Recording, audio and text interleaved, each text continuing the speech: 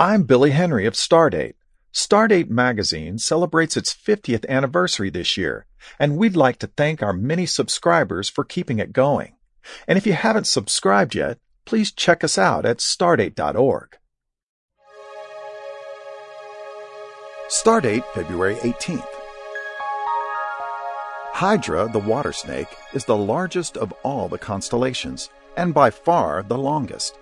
It spans more than 100 degrees, almost a third of the way around the sky, so it takes a long time to climb into view.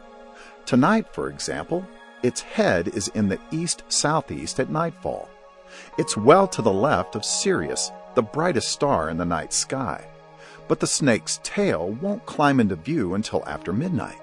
The head consists of 5 or 6 faint stars, depending on how it's drawn. Most of them are so faint that they're not visible from cities or even the suburbs. 5 of them share a name, Minazal.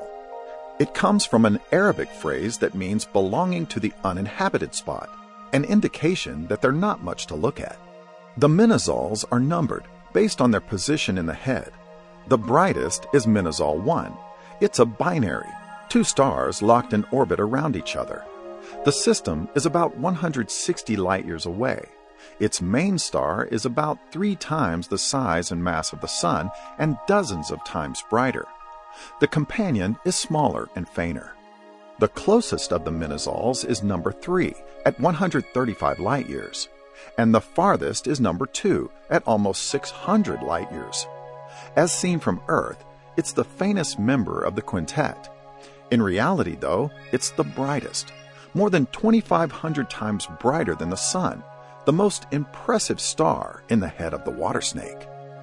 You can find out how to subscribe to our daily program at stardate.org. For the McDonald Observatory, I'm Billy Henry.